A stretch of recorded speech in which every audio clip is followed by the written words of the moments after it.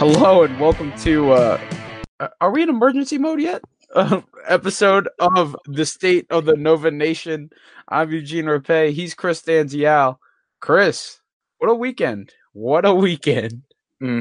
Yeah, great, fantastic weekend. We had the whole snowstorm shutting down the entire New Jersey, New York area for no good reason, just because of incompetency of everyone involved, from weathermen to government officials. And then on the basketball court, we have our favorite team in crisis mode, at least according to half the fan base, while the other fan base thinks we're going to be A-OK. So not only is the team bad on the court, we have a civil war going on social media. Absolutely fantastic. I will say, when we walked in to put together this episode, record the show, if you asked me what I thought was going to happen last Thursday, I don't think anyone out there could have just predicted this to happen. There were so many, especially at the end of regulation, just so many chances for Villanova, and it was like they didn't want it. Yeah, this loss is bad. We were saying just this past Thursday, like, oh, it's Michigan, it happens, blah, blah, blah. And then we're like, oh, we expect a sound fundamental game, no turnovers, quick passes, good offense, back to normal, all that stuff. And the exact opposite happened. It reverted back to what basically was the entire Michigan game. And then, yeah, like you said, it felt like this game should have been theirs pretty easily. But then you let Furman hang around for a little bit, couldn't put them away. Furman had a lead for a bit. Then you come back, then you had a lead for a bit, and then you give it right back. And then you have to go to overtime with these guys, and then they just completely school you there. Just absolutely horrendous on-court gameplay. Oh, it was just bad. Bad.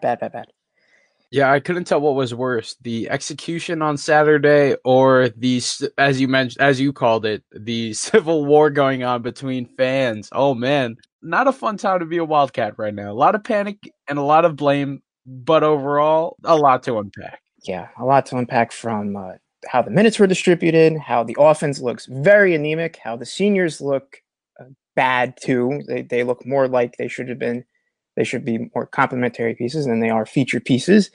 They don't. It just seems bad all around. There's really just no other words to describe it. It's just bad. So let's jump right to it. Villanova, Furman squared off at the Finn. We know how it ended. A lot of people know how it ended.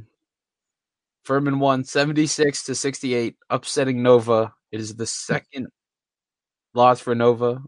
Came a lot sooner than we're used to compared to the recent seasons. First back-to-back losses since 2013. Furman just came out there, got great execution from its starters. All five guys scoring in double digits. Meanwhile, for Villanova, led by Phil Booth, who had 20 points off of 8 of 23 shooting. Colin Gillespie had 19 points off of 6 of 13 shooting. Jameer Cosby-Roundtree didn't score a lot, didn't really get the opportunity to do so, but he did almost everything else. Had 6 points, 11 boards, 5 blocks, 2 steals. Overall, Nova as a team, just looking at the offense, 33.8% on the floor shooting, not good. From downtown, 14 of 44, 31.8%, and it's not good when your two senior leaders, Eric Pascal and Phil Booth, combined for 5 of 24 from long range. Never a good sign when Nova is not executing from beyond the arc. But Furman, you just got to tip your hat to them. As you said, they hung around, stuck to their game plan, gave it to Nova on both ends, and just never quit. And they were making the shots when they needed to, especially in overtime. Just absolutely schooled Nova in overtime. Yeah, once the game got to overtime, Nova didn't stand a chance. Which is the exact opposite. Usually these type of games where a significantly more talented team goes to overtime with another team that's just been hanging around, usually that team just wins just because of pure talent. It takes over eventually. And that's what I kind of feared when in the 2016 national championship. It was like, oh, if that goes to overtime, UNC had all the momentum, and I felt like they were better than us, at least on paper. And I was just like, yeah, that's not going to happen. But obviously, completely different game with much less magnitude. But starting with the offense, very, very anemic, as I said before. 34% from the field, 14 of 44 from three. God, that's just horrific. And a lot of those shots were terrible. A lot of just dribbling around, doing nothing, and then just hacking up a shot with a guy in the face, somewhat into the possession, like 15, 16 seconds left in the shot clock. Just absolutely terrible. And that was mainly from Booth and Pascal. I don't know what was going on with that, really. And then on defense, it felt like everybody was getting blown by. Furman, like you said, tip your cap to him. And you kind of had a feeling going into this game was going to be a little bit bad because what Jordan Lyons had like that ridiculous performance after we got off the air on Thursday. He set a NCAA record for most threes attempts. Oh, lights out. Lights out. Like it was absolutely ridiculous. But then in this game, he only goes 1-5, and they still win. I'm shocked, but like also not shocked, and I'm also kind of not happy they lost, but like I'm glad they lost in the sense that maybe that they'll finally, maybe this is the wake up call. Maybe they were like, oh, Michigan, whatever, like we can regroup from that. But like now, like you can, like with a loss to Furman, you can get into the nitty gritty of it and try and dissect what's wrong and maybe try to fix it. I don't know. I don't know what you have to say about that. Just going back to something you said earlier, I know you said when the game was going to overtime, you thought that Nova wouldn't stand a chance. I actually thought the opposite. See, when Rafferty went to the line for Furman, 1-1, chance to be the hero, win the game right then and there, bricked it, and just keeping the score tied. And now it was going into overtime. Can we talk about how horrible that call was at the end, though? Oh my god! The football pass.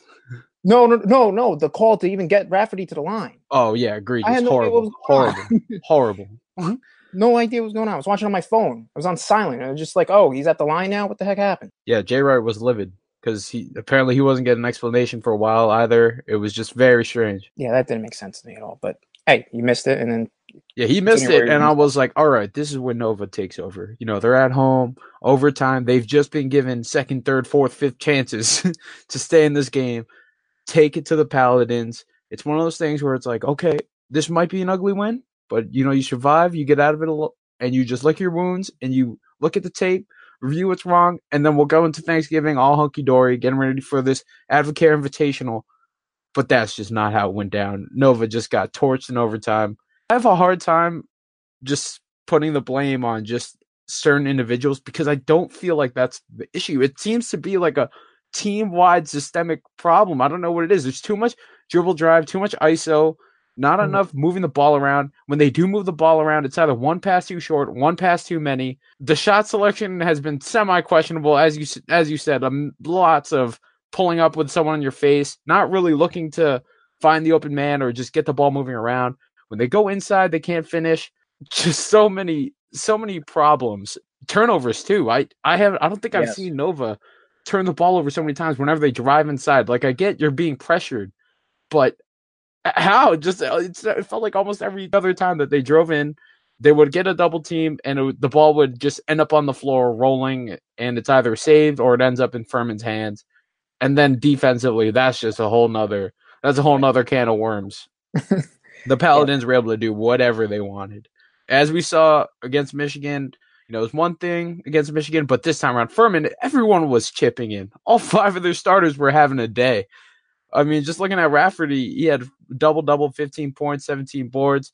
Lyons, while he didn't shoot the lights out, he did lead the way with 17. Everyone else had either 13 or 15 points. What was going on? Couldn't stop anything. Just couldn't stop anything. Lots of miscommunication on the back end, it feels like, especially in that Michigan game. It was very apparent. This game, I think they cleaned it up a little bit, but it was still pretty bad. They got to figure that out soon. And I don't know if that's the inexperience or not, but you really can't be claiming inexperience when the freshmen aren't even freaking playing. I mean, I know Cremo's out there and he's new to the system and whatever, but Jay Wright's playing guys who've been there, who've been in the system for a couple of years now, and they're still getting beat every which way. I don't know. I don't really understand what's going on defensively, and that was the defensive side of the ball has been so great for Villanova these past few years. And with the offense, like you said, like a lot of one-on-one stuff, and it's just not working. And I felt like with last year, like you could get away with that because of the talent, but like it's that a lot of that talent's gone now, and I just don't see this team winning a lot of one-on-one battles that they might have won last year. Michigan, I don't want to say they put the blueprint out there because I think that's kind of ridiculous to think that, Michigan did it one time, so it automatically works perfectly. But they exposed that, when Pascal drives inside, double team him, and he's going to have a hard time controlling it. Gillespie, double team him when he's driving in. He'll have a hard time controlling it. They don't really have a secondary playmaker outside of him and Booth. So when either of the other is on or off, depending on what the lineup configuration is, that person is going to have to be the playmaker. We're going to get into the freshmen in a little bit. I thought one series that literally captured this whole game in a single snippet was the score was either tied or they were leading, and Furman gets the ball.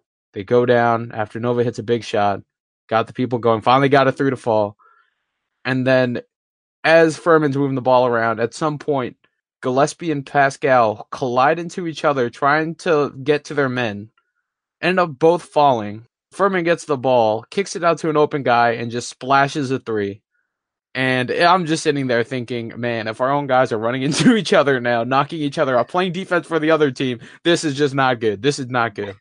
Yeah, that was the perfect epitome of that entire game. Just so symbolic. Yeah, it really was. I didn't even think of it like that when I first saw it. I was just like, I just face palmed. I was just like, of course. But yeah, I guess now looking back on it, it sums it up pretty well.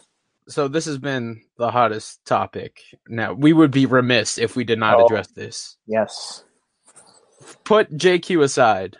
Mm-hmm. If we look at the box score, you have 5 players playing around the 30-minute mark. You have Gillespie, Pascal, Booth, Demir Cosby-Roundtree, and Joe Cremo. They either played 29 minutes or more. The only other people that logged minutes were Jermaine Samuels, who we saw started. He ended up playing 18 minutes. Cole Swider went out there for 7 minutes. Sadiq Bey, who has been fantastic so far as a freshman, he's probably the only one so far that seems to be getting consistent minutes, at least to start the season. But he was in foul trouble early. He picked up his 4th foul very early in the second half. He was limited to just 10 minutes of action. So that, outside of the starting 5, or outside of the quote-unquote veterans, the upperclassmen who played the big minutes, that's 35 minutes elsewhere that didn't belong to a starter or Joe Cremo, who we've seen is 5th-year senior, I guess in a way that makes him a senior, even though he's new to the program. 35 minutes, that's it. Cosby-Roundtree, he's Samuel's classmate, but he was playing well. He was doing an okay job. He did an admirable job. So he stayed on there for 36. Samuels, he had turnover issues, seemed a little lost at times on offense and defense. Only had 18 minutes. Chris, minutes distribution. Yeah. What was your take on that? Man, not a fan. Not a fan at all. He's running guys into the ground already, I feel like, and we're only in game 4. I mean, and I understand like you want to defer to your seniors and your more experienced guys, but at the same time, if you're gonna lose to Furman, at least throw the freshmen out there. Like it couldn't possibly like get any worse than if you're like throwing JQ out there. If you're going to lose to Furman, just throw JQ out there, or just throw the freshmen out there. Let them get the experience, because I'd rather lose with them out there than losing with your seniors who are gonna do everything right and score all the points and make all the defensive stops and do whatever that seniors are supposed to do. At least get them the learning experience. At least have them try. At least have them get acclimated to the college game, which is apparently what they are quote unquote lacking right now. But just I don't get it. Like, why are we running the same guys out there and it clearly isn't working? Starting the same people out there and it clearly isn't working, and we're sticking with it for the whole freaking game. Like, I thought Swider actually did A-okay, but then he committed that one turnover and that was it. He was gone the rest of the game. I mean, obviously, Bey being in foul trouble didn't exactly help. I think that meant Cremo was going to be playing more, but I don't know. Maybe he probably keeps Cremo in there, and because DCR was having such a good game, I don't know if you wanted to roll with a bigger lineup, but probably not, because DCR was beasting on the boards, 11 boards, 5 of the offensive variety. He was doing great, but I really don't get it. The freshmen got to play more. It's plain and simple. I understand deferring to your seniors when you got, or your older guys when you got Brunson, Bridges, everyone. Like, I get it, but those guys are gone now, and you got to adjust. You got to let these guys play. And me and you were just going off air. We went through the years past. Freshmen, for the most part, played legitimate minutes. These guys aren't playing legitimate minutes, and I don't understand why.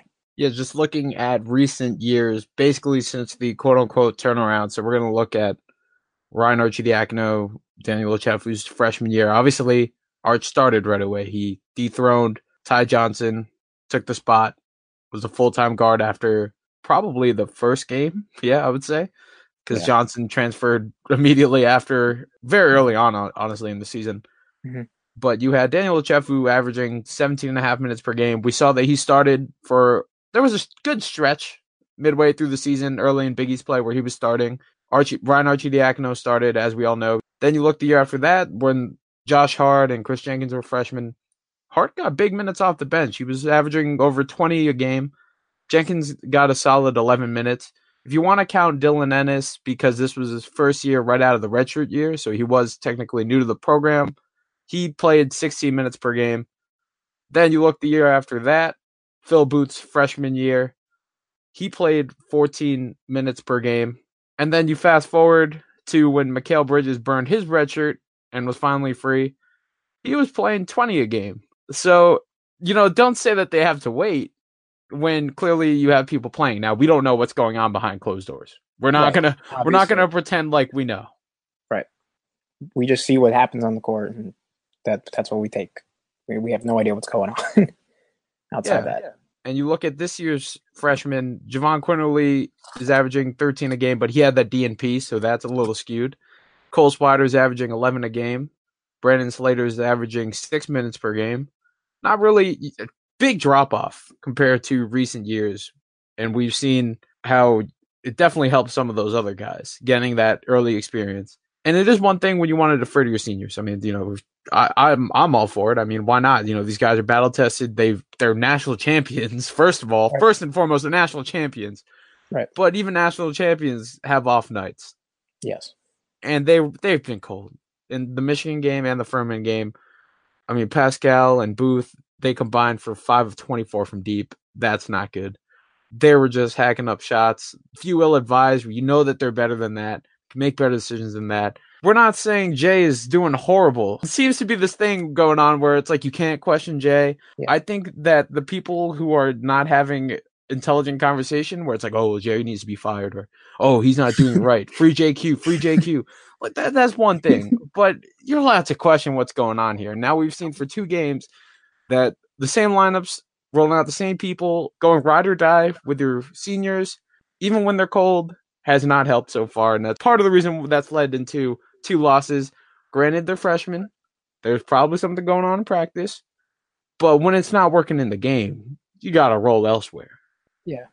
You got to look for a spark somewhere else. I mean, you can't keep going with the same stuff. And maybe this loss turns it around. You don't know. Like, that's what I said before. Like, part of me is like, all right, not the worst thing in the world that they lost because maybe it'll wake them up a bit. But yeah, they got to figure it out. And like you said, we're not saying Jay should be fired and whatever, like how everybody takes anybody who questions him on Twitter. Because, man, was that just brutal to read over the past weekend. But we're just a little confused by the coaching decisions. That's all. I think it's reasonable to question it. I think it's reasonable to critique it. But we understand he's won 2 championships in the past 3 years. So we're not like, oh, that's it. Clearly he's doing something right. Yeah. Hashtag right out. Like, no, we're not on that bandwagon. But let's just take it for what it is. It's 2 bad losses in a week. We got the Thanksgiving tournament coming up. That could get ugly the way they've been playing. But I still think he's, no pun intended, I think he will be able to right the ship. I think they'll be fine. But for now, it's very concerning that this team looks this way, and running the same 6 to 7 guys out there and running them into the ground 4 games in. I think we got to switch it up a bit. I think the freshmen got to play more. And if you're going to lose these games, at least lose them with the freshmen. Don't lose them with the guys who you know what you're going to get out of them night in and night out, or the guys who are having off games. I'd rather see the freshmen go out there and kick it around a little and see if they can figure it out on their own. That's all. And not just that. I mean, not even just that. Let's talk minutes for a second here. Now, if we look at the box score, Colin Gillespie, Eric Pascal, Phil Booth, all 3 of them played over 40 minutes. Granted, the game went to overtime. Mm-hmm. So are we going to expect 4 or 5 different guys to go at least 36 minutes in 4 games in less than a week? It's just not sustainable basketball. I get it. You wanted to free to your seniors, but in the long run, you got to spread the minutes out. You got to get everyone involved here. We have talent on paper, a great bench. I would like to see more freshmen. And I guess since we are talking about it, I'm just going to go ahead and go out there. And I'm going to start the chants, free JQ, free JQ, Free JQ. I do want to see more Javon Cornelly, and not in the sense of like, oh, well, Colin Gillespie's doing horrible, the seniors are horrible, so let's just see what JQ can do. He's a McDonald's All-American. Just looking in past years, we had backup facilitators off the bench. We had other playmakers out there. We're putting both of our playmakers in the starting lineup right now, Colin Gillespie and Phil Booth. That's it? That's it? No backup off the bench? No. No one when they both need a break, or if one of them gets into foul trouble? Mm-hmm. And I get it. There is the argument that Javon Cornelly hasn't looked the hottest out there when he's out there on the floor. But how can you expect him to really gain cohesion with the team, gel with the team, when he's only able to play out there for 1 to 2 minute spurts, get pulled off, come back 10 minutes later, play 75 seconds, get pulled off, go back later, 15 minutes later, and just playing garbage time? That's not really good for anyone. How could you expect him to really get time to really work with the guys?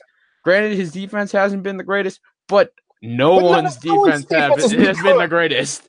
No one's defense has been good. Yeah, and I don't think it's fair to cherry pick when he's terrible on D for 60 seconds when we have to stomach a lot of defensive lapses from a variety of players for like 10 minutes, Yeah, no, you're exactly right. 75 seconds just isn't enough time to make an impact. I would like to see more minutes. We do need more playmakers. I don't think it's safe or smart to just roll with those two in Gillespie and Booth. I would also love to see more Slater. If it really was about defense, he would be playing more. Cole Swider, we know he can shoot. It's on and off, and sometimes it looks a little slow in defense, but he's got to learn. He's got to get those game legs under him. We've given freshmen chances before. It's not anything new. We just looked back at the stats. We saw the solid amount of playing time in recent years that Josh Hart, Chris Jenkins, Phil Booth, Mikal Bridges all got in their first seasons where they were able to play. And those numbers, minutes per game, were just drastically higher than what we got from this freshman class.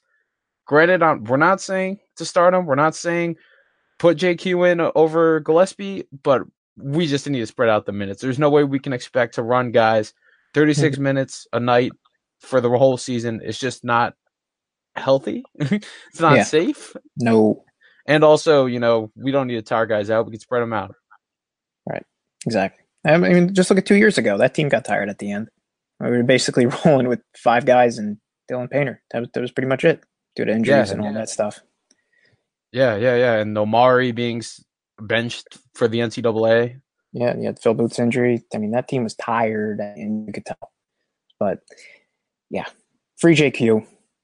That's all. This team needs a point guard, like a real point guard. Like, I think Booth and Gillespie are both serviceable, very good guards, but I don't think either of them can really do much of the whole, dribbling thing. Like, they're good ball handlers, but I think JQ can provide something that they don't, and I want to see it like a true point guard out there. And I think off the ball, Booth and Gillespie would be better off. I think JQ bringing up the ball would be much better. And I think the offense would run better with a true point guard out there. We've been blessed with good point guard play for the past, 8 years or so, 7, 8 years. So yeah, I think I would say so. Yeah, Arch the Brunson pretty much. So that's let's get a real true point guard out there. And then before that, with Scotty. And with Scotty, yes, correct. Oh, and Malik Waynes too. Malik Waynes. To an extent, yeah. McDonald's All-American. McDonald's All-American, right? He reminded all of us about that on Twitter. Yeah, I think that's what you just got to do. Just stick him out there. See how it goes. And we all know Jay's been testing. Like, this has been a science project for the last 4 games. Right. And I think we have enough evidence out here to suggest that. Yeah. Just depending on your seniors, which we totally get. It's always been his style. But he's also admitted in the past that sometimes he does it a little too much. And that has been his downfall in a few games. Mm-hmm. So I would think that, maybe that would cause him to be more open with seeing other guys, seeing how they do in games. We don't know what's happening behind closed doors. We don't know if there are any disciplinary issues or anything like that. I haven't heard anything like that, so I can't comment on that. But I would like to see some other guys worked in. It's not anything new. Yes, they're freshmen, but we have seen freshmen take big minutes before, even outside the starting lineup. Got to play them. But with all that said, I am not pushing the panic button just yet. It is late November. I've had people blowing up my phone, trying to troll me, ask me, oh, what's happening to Nova? Oh, you guys are choke artists. You guys are no. 2 national championships in 3 years. It has taught me something. Back then, we used to freak out over a close game with DePaul at the Pavilion. We used to freak out over the dumb losses in conference play or the dumb losses in non-conference play. But I have learned sometimes you just got to roll with the punches sometimes and see what happens. It is late November, so I'm not by any means panicking. I know some people are ready to call this a dumpster fire. I don't think so. If this was late January, February, okay, check with me back then. But right now, it's very early in the season. I think there's plenty of time to figure this out, right the ship, so to say. So I am not panicking yet. Chris, are you hitting the panic button yet? Is it DEFCON 5? I will say, though, the Furman loss did suck. It's not that. It's not I was upset, but I'm being super patient right now. Yeah, as I said before, I do believe they'll eventually turn it around. I'm not hitting the panic button, but I'm a little bit concerned now. Just because it's Furman. Like, you shouldn't be losing to Furman at home. Just throwing that out there. Like, I'll take the Michigan loss because they're a good team. Furman has some good players and all, but you shouldn't be losing to them. So that's the only reason why I'm a little bit panicky, but I'm not hitting full-blown panic button yet. Shout out to Bill Finneran, who not only dedicated so much money to improving our facilities, which looks beautiful, by the way, but since he dropped that one line, if you're lucky, this will be the worst game you'll ever see here. Nova is now 0-2.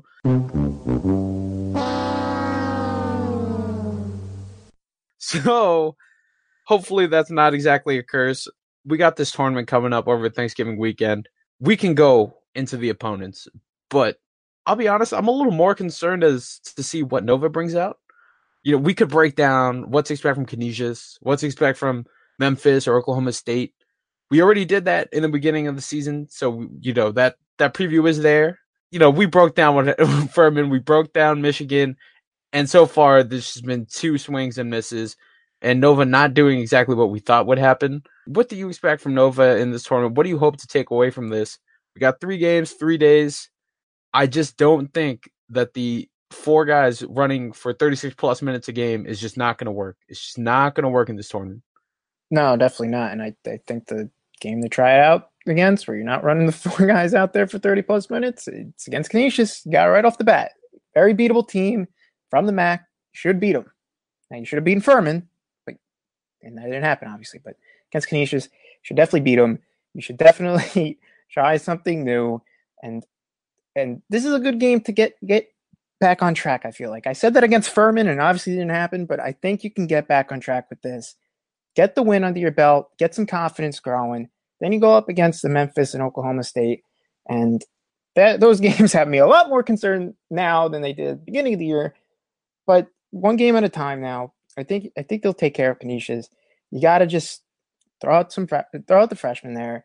Hopefully you get better games from your seniors. Hopefully Gillespie builds upon his strong performance against Furman. Hopefully DCR builds upon his performance against Furman as well. So let's see if they can actually win a game and actually blow it out, make it a blowout of some sort, or I'll just take anyone at this point. But it would be nice to get a nice, comfortable win. That way you can kind of mix some pieces in there and give some guys some rest, especially with potentially 2 other games coming up. Yeah, I'm looking forward to a variety of things. Definitely what you said. But also, I just want to see this offense go back to operating like a smooth machine, smooth operator. Let's ditch the ISO. Too much dribbling, too much one-man army stuff. Let's go back to swinging it around, converting on the bunnies, converting on the layups, but also taking and making good threes. Let's not force things up. Let's take care of the ball. Defensively, I want to see if DCR can be I don't want to say full-time rim protector, but can he be a rim protector for Nova? We've seen that the defense has not exactly been hot. And as we saw against Michigan, we saw a lot of guys get taken to the rack. We've been blessed. I think I've just taken for granted, we've taken for granted, we've forgotten what it's like to not have a designated or, a rim protector you can lean on, because in the past, we saw there was Muftai Aru. We saw that there was Daniel Ochefu. We saw that there was Omari Spellman. no matter what happened, if you tried to just funnel your way inside because you think you could beat Nova, you had a big, tall tower there to just destroy you, reject you. Can DCR be that guy? We saw flashes of it against Furman. We really needed that because there was none of that against Michigan. I'm looking forward to that. I also want to see more freshman minutes, more minutes spread around. Let's not run our guys to the ground. Let's not tire them out. I just want to see Nova go back to not panicking. Let's not force things up. Let's play calm, take smart shots, play hard defense. Can VCR be the rim protector we need? And let's see what happens. I think that they'll definitely take care of Canisius. I know we've been saying this now for 2 games. 2 games now. Yeah. But I think they'll take care of Canisius. I want to say they make it to the finals, at least I'm hoping. In my mind, I'm hoping it. But it's looking a little iffy right now. I'm not gonna lie. I don't know, man. I don't know. It's scary. That Oklahoma State game, a little scary, but you never know. Maybe they just flip a switch or something. Who knows? I mean, they're usually good in these tournaments. When was the last time they lost in a tournament like this? In a Thanksgiving tournament? It's been a while, right? 2K Classic, Arch's freshman year. Yeah, against that. Who was it? Alabama? Was it Alabama? They beat Purdue, but they lost to Bama. Okay, yeah. It's been a while. I wanted to see better offense. I want to see a more fluent offense and a much stronger performance on defense. That's all you can hope for. Just don't lose to Canisius, please. Please. Yeah. Please. Yeah, ideally we want Nova to win all these games. Right now, like I said, it's still very early on in the season. I kind of want to see them get better as we go along. It's more of seeing progress. Obviously, winning is nice. Would love to see the dubs. But if nothing is changing and we're limping into Big East play, by God, that is an issue. Oh, yeah. You don't want to be behind the 8 ball before you even face off against DePaul. So let's please take care of some business over this holiday weekend. Still looking forward to the Advocator Invitational, though. Nova's playing in the first game on Thanksgiving Day. Might have to step away from Thanksgiving festivities a little bit to catch this. 1:30 p.m. tip-off. The journey starts against Canisius, and then it will go on for the next 2 days. Championship game will be on Sunday, actually. I thought it was actually 3 days in a row. It's not. It's Thursday, Friday, break Saturday, Sunday. 8 teams in this tournament: Villanova, Canisius, Oklahoma State, Memphis, Charleston, LSU, UAB, Florida State. And if you're not going to be there in Orlando, where the weather's nice and sunny, you can catch the game on ESPN. It's going to be, this whole tournament's going to be on all across the ESPN networks. So that will mean not only will it be easy to find on TV, you got to be ready for a lot of haymakers right now. There's going to be a lot of jabs. There's going to be a lot of doubt. There's going to be a lot of anti-Nova stuff. So you might have to mute the TV. You might have to be ready to mute the TV, and hopefully Nova just proves the doubters wrong. Yeah, usually when they're on ESPN, I'll just mute it and then look on Twitter. But now I can't even go on Twitter anymore because everybody hates each other. So I don't know what I'm going to do. I might actually listen to the broadcast instead. It might be more tolerable. It might be. Honestly, this is what I'm predicting. I'm predicting Nova versus Canisius. Nova's winning early on by like 8. Then ESPN broadcasters, whoever's on it, is going to be talking about how, like, oh, Nova's been a real letdown this year, blah, blah, blah. Then second half is going to be, if Zion's on this Canisius team, would he beat Nova? I think he would. What do you think, Dick? Oh, Dick Vitale says, oh, Duke would beat Nova in a 7-game series in 3 games. 3 games by 40. Something crazy like that. Sure. Yes, exactly. Or they start talking about would Duke beat the Knicks? Now that is another one. Yeah, and then they'll look back at how Cole Swider was being recruited by Duke, and then they're gonna somehow work that in. Jesus, possibilities are endless. I'll be honest, I'm bracing myself more for the ESPN commentary than any mistakes going on in the court. Yeah, it'd be a blast. Just don't lose on Thanksgiving. Well, my football team hasn't won on Thanksgiving in a while, so let's keep the basketball team winning, please. Yeah, we know that Villanova basketball is supposed to be the saving grace for Giants fans, Jets fans, Eagles fans. So we're really, really pulling for Nova to turn this around. which we think will happen. It's just a matter of when. It's just a matter of Yeah, when. it'll come, but just got to endure a few losses in the beginning, I guess.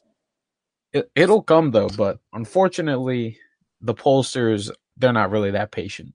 Looking at this past week's polls, Nova got bounced out of the top 25 for the first time since 2013. It's also for the first time since 1982 that not a single Big East team is currently ranked. 1982, if anyone paid attention to Record of the Big East or paid attention to the history of the conference, you'll know that that's one of the first few seasons of the conference's inception. So it was still a baby back then. It's been quite some time since that last happened, and unfortunately, with Nova taking two big losses, Marquette getting slapped around against Indiana, it's not looking hot for the Big East. Is not a mid-major conference narrative. We are receiving votes, though. If you look, for anyone who's keeping score, we are technically, quote-unquote, 29th. Furman is right behind us in 30th. And then right after that is another team that we don't like. And also another team that took two losses this past week, dropped out of the top 25, and that's Syracuse. Is it fair that Nova fell out of the top 25? Yes, it's completely fair. You had two pretty bad losses this week, both at home. One against a good team in Michigan, obviously, but you got absolutely destroyed there. And then against Furman, you lay an absolute egg and lose to a significantly, maybe not significantly, but a vastly inferior opponent on your home court. It's completely fair for the pollsters to leave them out. I'm surprised that Villanova even received that many votes to even possibly claw into the top 25. But I will say it is pretty weird that Villanova will not have that little number next to it when they play their games and put them on the scoreboard. It's a weird feeling. Got to adjust. Got to think back to freshman year when that was a all too common occurrence. And I'm completely stunned at the fact that this is the first time since 1982 that the Big East does not have a team ranked. That is absolutely mind-boggling that it's been that long. Oh, I'm totally with you on that stat. Total props to Brendan Riley for fishing that one out. I saw a few reporters try to snipe that stat from him, that tweet. But I know where it came from. I know where it came from, Brendan. We know what you did. We know the work you did. But yeah, I think also on the other hand, as shocking as it is, I think it also just shows how Villanova's been holding this conference down for the last few years, basically since realignment. It's time for other people to step up. It's time for other schools, other teams to get there in the top 25. I think we do have a few other teams that are knocking on the door. St. John's is undefeated. They just won the Legends Classic. Butler is undefeated also. DePaul, they're undefeated, but I think they still have a ways to go. Mm-hmm. But hey, I think it's totally fair. I'm not really surprised. I know there are a few people who think that it was just a gross overreaction to two losses. But if you look at the polls, there are no two loss. There is not a single two-loss team on there right now. So for Nova to be where it is, it's pretty deserved. Not too far out, according to the receiving votes chart. We're only 4 slots away from being back in the top 25. Wouldn't be surprised if Nova makes it back in the exclusive club somewhere down the line. But right now, this is exactly where they need to be.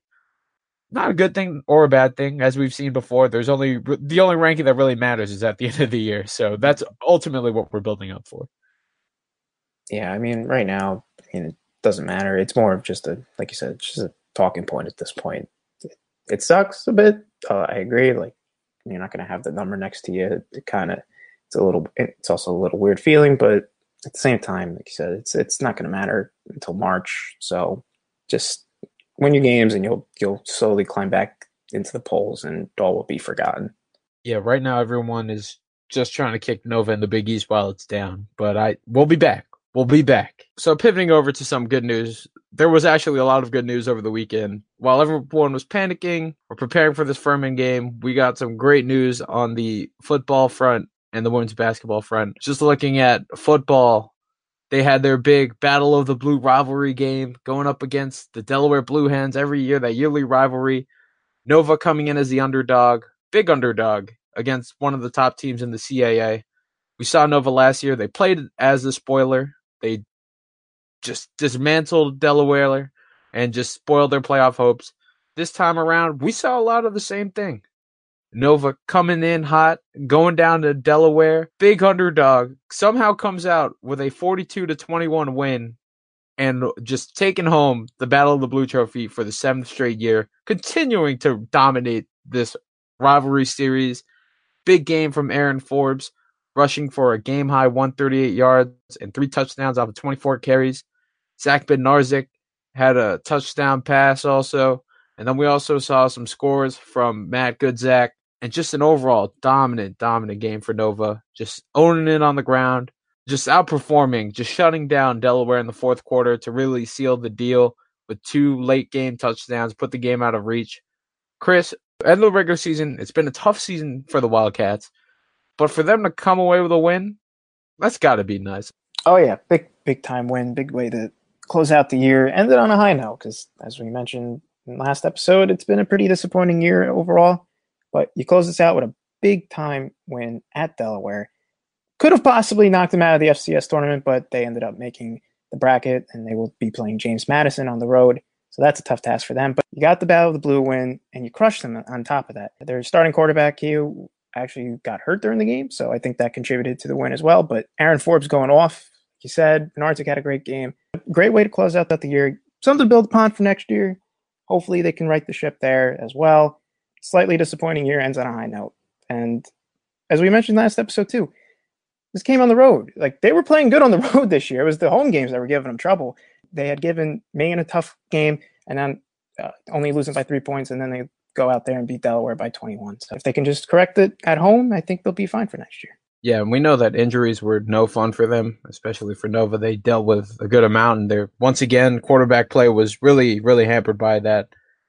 But for them to go on the road, I was honestly surprised. I did not think that Delaware would let this happen again. I mean, lucky for them, they ended up making the FCS playoff field, the 2014 playoff, squeezing in there as one of the last teams in. I think the committee really, really gave the CAA a very big favor by letting all top 6 teams go ahead. We were talking about how it was like, there's no way that they're going to let top 5 teams. There's just no way they're going to let more than 3 or 4 teams in. But they ended up giving everyone at the top a pass. So, hey, Nova's got a couple wins against some playoff teams. That's pretty nuts. 6 teams. 6 teams in from the same conference. Also, just wanted to point out, DeJuan Lee, who we said last week didn't have any touchdowns on the year, rushed for 2 in this game. So the SNN jinx continues to work even off the basketball court. Just give all the shout outs to everybody. See, that's why we didn't preview the games for the Thanksgiving tournament. Because if we mention anybody's name, they will go off. So maybe we're doing everybody some good here. Yeah, we're going to test this out. You know, Jay Wright's testing stuff out. We're testing stuff out too. Yeah. But should we not call out anyone anymore? No. Stay tuned and find out. Yeah. Don't even provide the numbers or the stats. Just talking generics. But yeah, just looking at this football year, when you look at the top 6 CAA teams going in, though, it kind of bums you out knowing that Nova could have easily been one of those teams, especially with the way that their season started before Zach Bednarczyk having shoulder issues and not being able to play for 2 or 3 games. You just got to think, if only it was us. You know, I feel like Mark Ferrante has just been cursed with injuries since he's taken over the job. Still looking for that FCS playoff berth for the first time under him. Hasn't happened yet. And it really, really felt like week 3 of the season that this was going to be Nova's year. But yeah, that injury bug rears its ugly head again. I mean, I feel like even Tally had injury problems too. I remember like our senior year, like the entire offensive line was hurt. Like, remember that? Like, they were starting tight ends on the line. That was like ridiculous. Oh, of course. Of course. So injuries always seem to be a problem with this team. So hopefully just one year, maybe they all stay healthy and everything kind of falls into place. But it's apparent the talent's there. Coaching's there. It's just, you have only so much talent on the roster with the injuries that it just piles up. You just can't win games when your stars are out. So with that, Nova finishes the year 5-6 on the gridiron, 2-6 in CAA play. Hopefully they come back next year, revitalized. A lot of new young pieces, so that'll be kind of fun to see how that works out for them. But now as we transition over to the other bit of good news, the Villanova women's basketball team just dominated on Friday night. They just wrecked Lehigh. This one we correctly predicted that they were going to go down, that they were going to come up to Lehigh and just decimate them. And that's exactly what happened. Kelly Jaycott lights out, electrifying. Put up a game high 24 points in Nova's 70-48 road win. The Wildcats just pounced all over the Mountain Hawks. Barely gave them a chance to breathe, barely gave them a chance to touch the ball, barely gave them a chance to score the ball, do anything with the ball. It just seemed like Nova was able to do whatever it wanted and just dominated, taking a giant 32-18 lead at halftime. A couple big runs here and there, and before you know it, this game was over before third quarter, I would say. Yeah, I'd say by the third quarter it was pretty much done with. First quarter, a lot to be desired. It was only a score of 13-5, so not much going on there. But, Villanova playing some pretty good defense in that first quarter. Second quarter, much more offensive. So Villanova had a pretty substantial lead going into the half, and then in the third quarter they let loose, outscoring Lehigh by 10. And then in the fourth quarter, Lehigh actually made up some of the difference, scored 21 points, but by then it was all pretty much garbage time. Jake had a great game. Gadeka had a great game. Thought defensively they played pretty well, holding Lehigh to 16-56 from the field, 7-21 from deep. And then themselves shooting 11-33 from deep. Not exactly the best, but, when Jake Hod's 5-7, I think that's good enough. And then after slaughtering Lehigh, Nova came back last night, came back home, right in the pavilion. They played their first ever Big Five game in its new look home, and also the first Big Five game of the season. They hosted the LaSalle Explorers, first one of the year, and once again, Nova took care of business. They did what they needed to do, still undefeated, still moving up. They beat the Explorers 81-68. The score probably doesn't really indicate the true nature of this game. It felt like whenever Nova was pulling away, LaSalle did exactly what it needed to get back within reach. At least that was exactly how the game was going until the fourth quarter, when Nova just completely pulled away and just shot the lights out while locking down on LaSalle. Just looking at Nova's top contributors, Kelly Jacob, once again, coming in hot with a 19-point performance. She shot 8 of 11 on the floor, was super efficient, as was Mary Gadeka, who had 16 points on 7 of 10. And then Adriana Hahn, nice all-around game, 15 points, 4 boards, 6 assists, 3 steals, and 0 turnovers. 0 turnovers. Nice all-around game for her. And once Nova got hot in the fourth quarter, Chris, didn't really seem like LaSalle stood a chance. I was looking like it for a while, that this was going to be a pretty tightly contested game, and that did not bode well for Villanova, especially with LaSalle being not as good, and you really don't want to keep these teams around. It was only a 3-point lead at half, so it was looking like, all right, maybe if LaSalle hangs around, they can probably make a run in the fourth quarter. But as we saw a bunch of times last year, Villanova makes its killing in the second half, especially in the fourth quarter, and they held serve last night.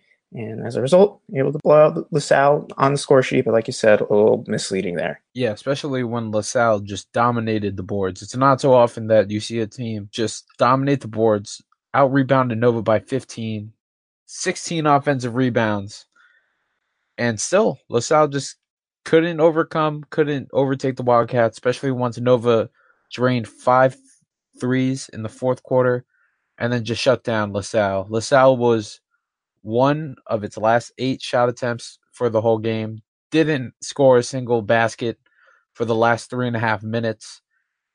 Just a nice, promising performance. We saw this so far in the couple of games.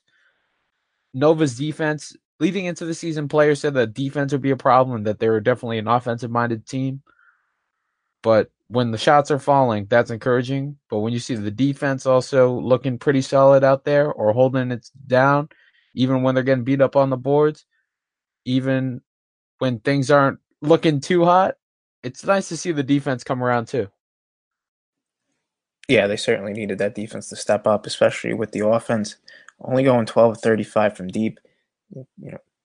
Good enough to win, obviously, but you like a little bit better shooting wise. But yeah, the defense did its job, holding LaSalle 4 of 18 from beyond the arc and 26 of 66 from the field for the entire game. And yeah, they gave up their fair share of rebounds, and that was the common theme last year too, where they kind of got out rebounded. But if the defense can just lock down elsewhere, I think they'll be okay. Definitely. And they will take that undefeated record, put that to the test, and look to continue their winning ways over the weekend, where they'll be heading down to sunny Orlando, Florida, just like the men's team, but they'll be participating in the UCF Thanksgiving Classic. Good competition. I know Virginia Tech is one of the teams that they'll be meeting, so that should be interesting to watch and see how they do. We'll be keeping an eye out for that. Chris, I have a great feeling about this women's basketball team. I'm not gonna lie. I know the competition right now. It hasn't really showed us anything yet.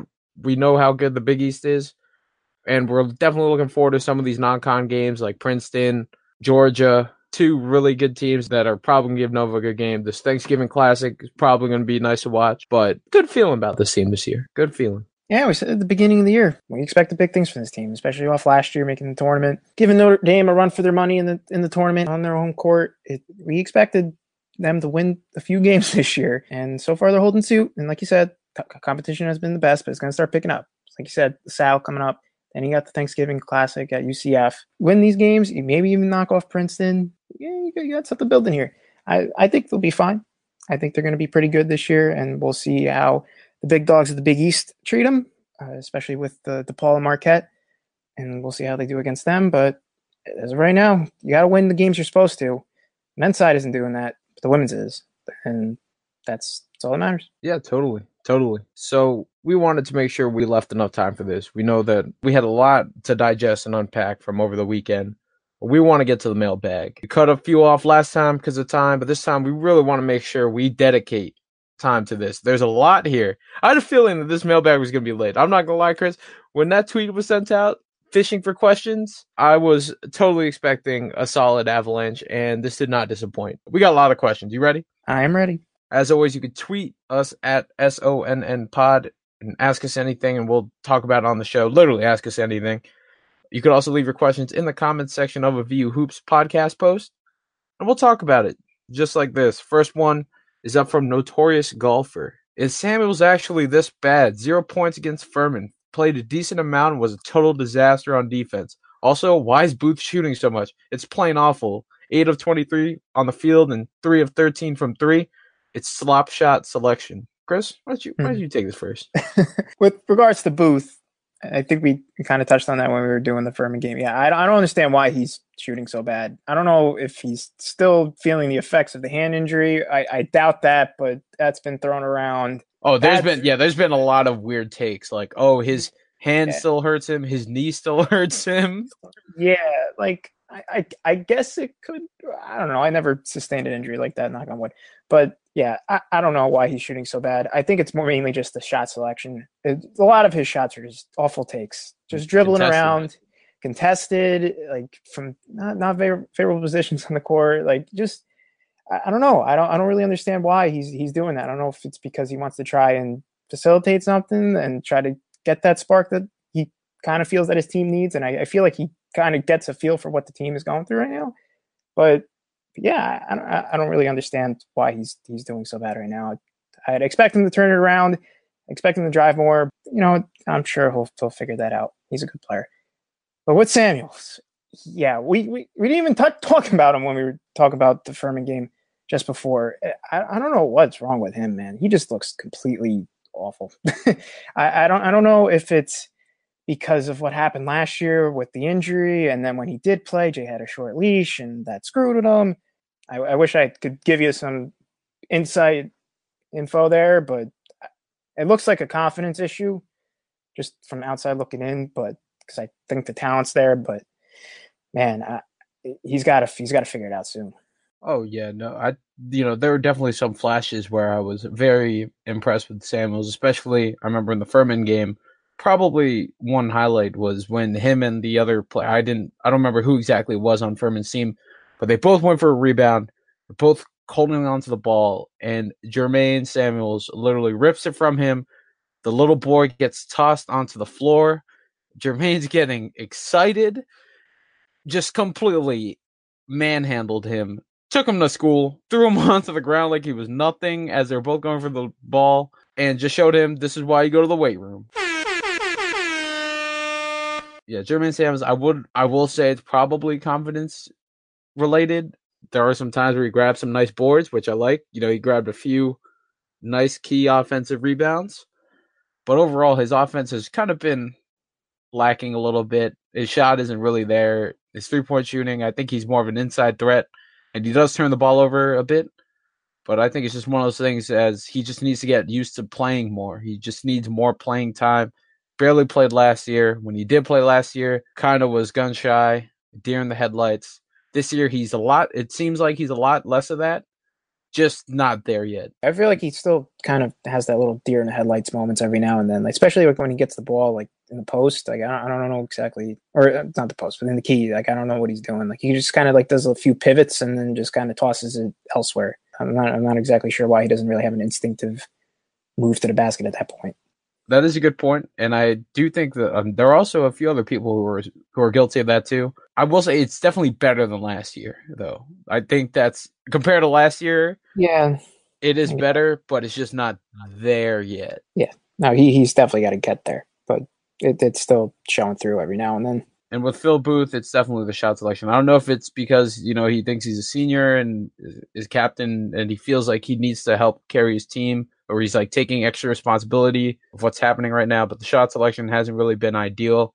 He's not really making it when he goes inside. It's just tough. It's rough all around. A lot of contested threes, as you pointed out earlier in the show. But hopefully these two guys can figure it out along with the rest of the team. This next question is from Will W. Cola 5. What players on this Nova team do you see playing in the NBA? Interesting. Well, we got to think Pascal makes it this year, right? He's probably like the first one that comes to mind, right? Yeah, I would say so. Despite the bad start to the year for him, I still think he probably figures it out and will probably get drafted or at least get some looks. And after that, I don't know. Too early to tell on a lot of guys. I would, if you're just going off pure potential, JQ, but we know he ain't playing. So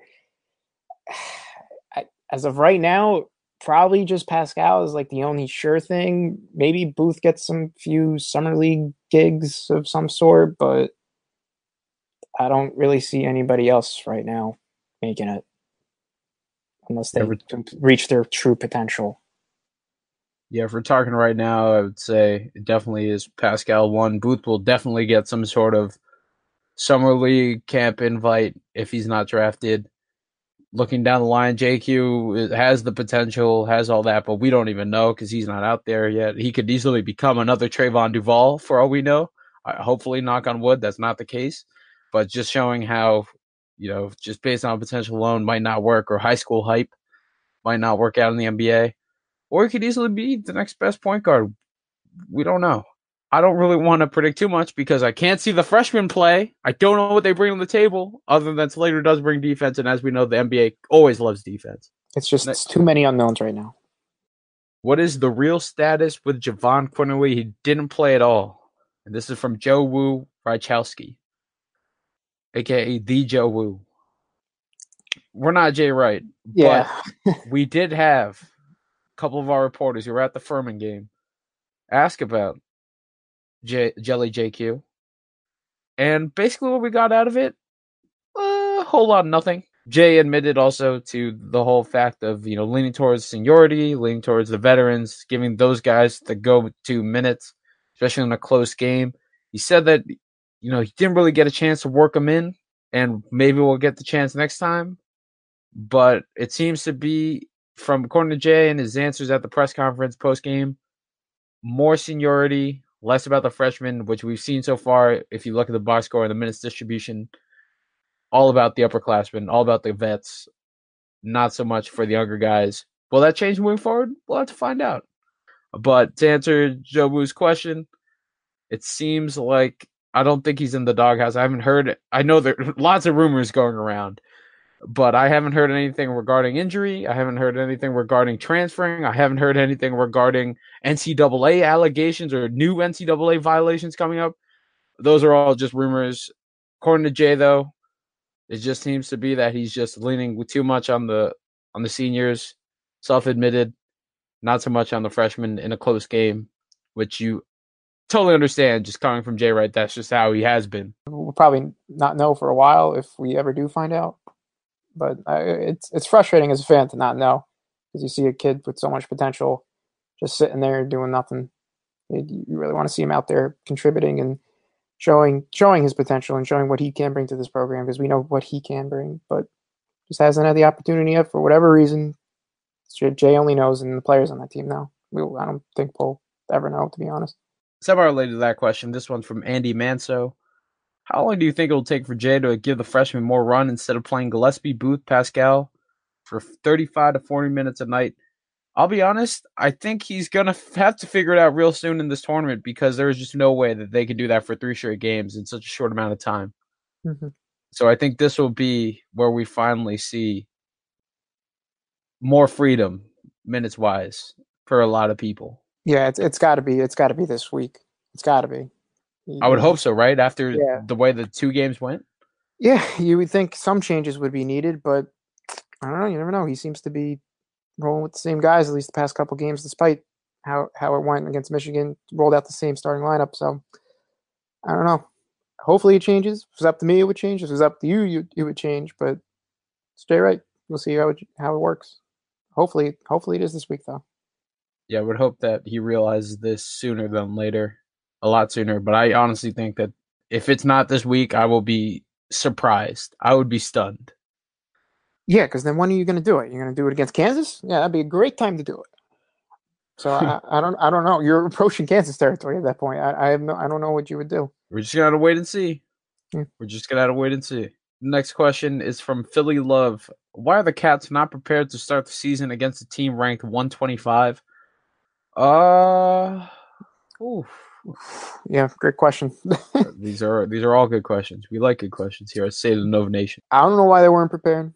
I said on Thursday that I was expecting a prepared game, a well-oiled machine to come out, no turnovers, no sloppiness, and they did exactly the opposite of that. I don't know why they weren't prepared. Yeah, I looked at KenPom to see what our first 2 wins would look like, but I was like, they got to be ranked higher than Furman or like in the same territory, right? And unfortunately, Morgan State was 343 out of 353. I think there are a few more Division I teams now, so I don't know if it's still 353. Somewhere north of 350, though. Yeah. And then Quinnipiac is 270. So, no, we have not beaten a top 150 team yet. Oh, that's good. What's Canisius? Do we know? I was actually going to bring that up. They are 169. Sort of nice. Sort of nice. All right. Well, we're approaching 150 territory. Why weren't we prepared? Great question. We shouldn't have lost that game. Although we're all here for the growing pains and the wake up calls. But great question, honestly. I don't know what to say to that. I don't know what to say. I think this is the first time we've gotten a question on State of the Nova Nation that I don't know what to say to. Yeah, I mean, this is more. Yeah, I don't know how we would answer. I wish I had a more positive answer to give too, but right now there are a lot of question marks and rockiness. Yeah. This next question is from Peter Hughes. What's the plan to quote unquote steady the ship? Well, as I mentioned before, it is definitely to go back to playing the smooth offense that Villanova plays. Let's swing the ball around. Unfortunately, teams don't seem to be respecting our inside game at all, and I think we've just been outperformed on the paint on both ends of the court. So when we're not knocking down those twos, well, that gives teams all the time in the world to just focus on clamping down the perimeter. And as we've seen, that seems to be working out so far for our last 2 opponents. Defensively, we got to figure it out. God, just getting beaten up all over. I think it does start, though, with if we can find a true rim protector, whether that's DCR or someone else, if we can at least stop letting teams just do whatever they want at the basket, we're gonna be a lot more sound on defense. That way we don't have 5 guys running around like a chicken with their head chopped off. It just seems so disorganized right now. In the words of the great Bill Rafter, we gotta get those puppies organized. Yeah.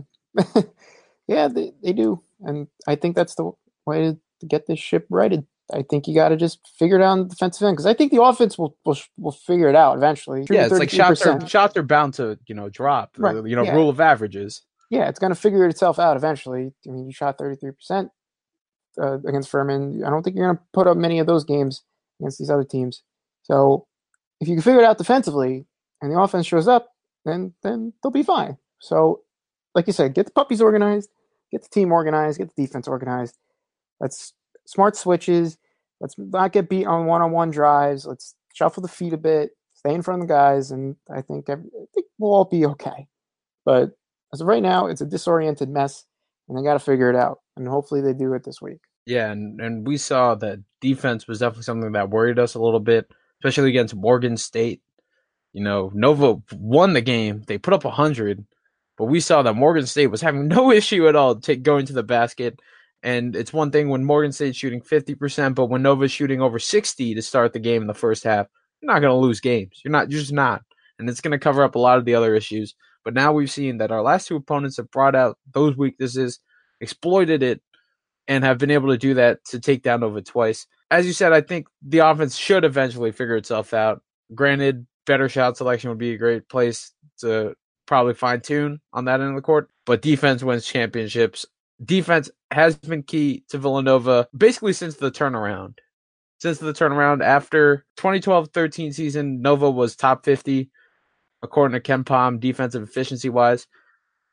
And I'm kind of bummed now because I was going to write that I had that article idea ready to go before the season started. I just could never get around to writing it. How defense was going to be super important to this year's team. And we have a lot of question marks surrounding that side. And as we've seen, it is not only super important, but it's been the area that's been killing them the most so far.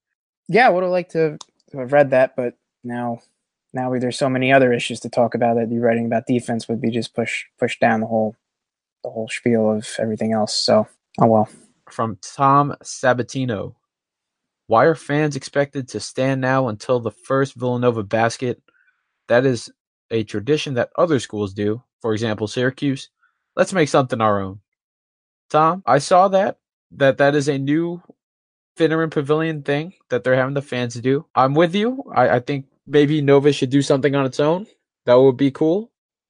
We'll figure it out, though. We're probably going to have to go to the drawing board. I don't know if you have any ideas on top of your head, Chris, but for now, I do like the standing until the first basket because at least it gets the wine and cheese crowd a little engaged, more so than in the past when they were just sitting down the whole time. That's all you hear from them. Yeah, really. I mean, at least, you got to get them involved somehow. And if it's within the first couple minutes of the game, at least they tried, I didn't even notice that. I had no idea what was going on, but sure. I have no ideas off the top of my head as to start for a tradition thing, but isn't the whole thing like, remember like Hoops Mania, they always had us like throw out those streamers or something after the first basket made. Like I always kind of thought that was like the whole tradition thing, but obviously you can't do that now. Well, I know we haven't been to the new pavilion yet, so I saw this on Twitter on opening day, and I saw someone take a picture saying like, "Oh, new home, new tradition." And on the video boards it said, "Everyone please stand until the first basket is made." So that's the only reason why I know about it. I haven't been there yet. I haven't made the pilgrimage yet to the holy new pavilion. The streamers is cool. Obviously we can't do it, and that was a nod to more of the Big Five stuff. We're gonna have to marinate on it. I don't know if anyone has any ideas for new traditions, but this one kind of caught me off guard. But I will say the standing until the first basket is a good placeholder until we come up with a much better alternative.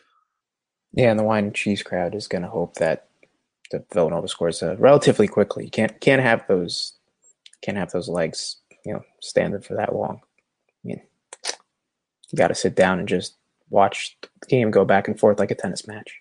Maybe the thought process is, since they're already standing, they'll be like, oh, they'll stand up too. Yeah, we'll be with the student section. Stand the whole time. Start cheering, get rowdy. Say they participated, get a trophy at the end, little ribbon. Say I stood until the first basket. This next question is from Sam Sewell. Question for every player in position at Nova. What will the team look like with team outgoings, incomings, etc., minutes, development, etc.? Will the NBA alumni come back in the offseason, especially as the incoming class is so talented? The NBA alumni will definitely be back in terms of helping them train and prepare, but they're not suiting up. That's it. They're not coming through the door. They're not walking in. Yeah, that would be major NCAA violations there. That would not be good. That would be the end of the program. But yeah, I guess they would come back and help. I'm sure they do. Yeah, they always do. Remember, Dale gave us the little behind the scenes curtain peek.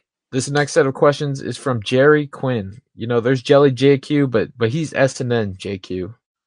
He's our guy. We want to make sure we get his set of questions. We didn't get him last time, but he's got a few. And his first one is, how many games will it take for us to fix a rotation? Sooner rather than later, but I really do think that we're gonna start trending in the right direction with this tournament. As we said before, we hope it's the Thanksgiving games, but you never know. But it's looking like it should be the Thanksgiving games, and hopefully it is.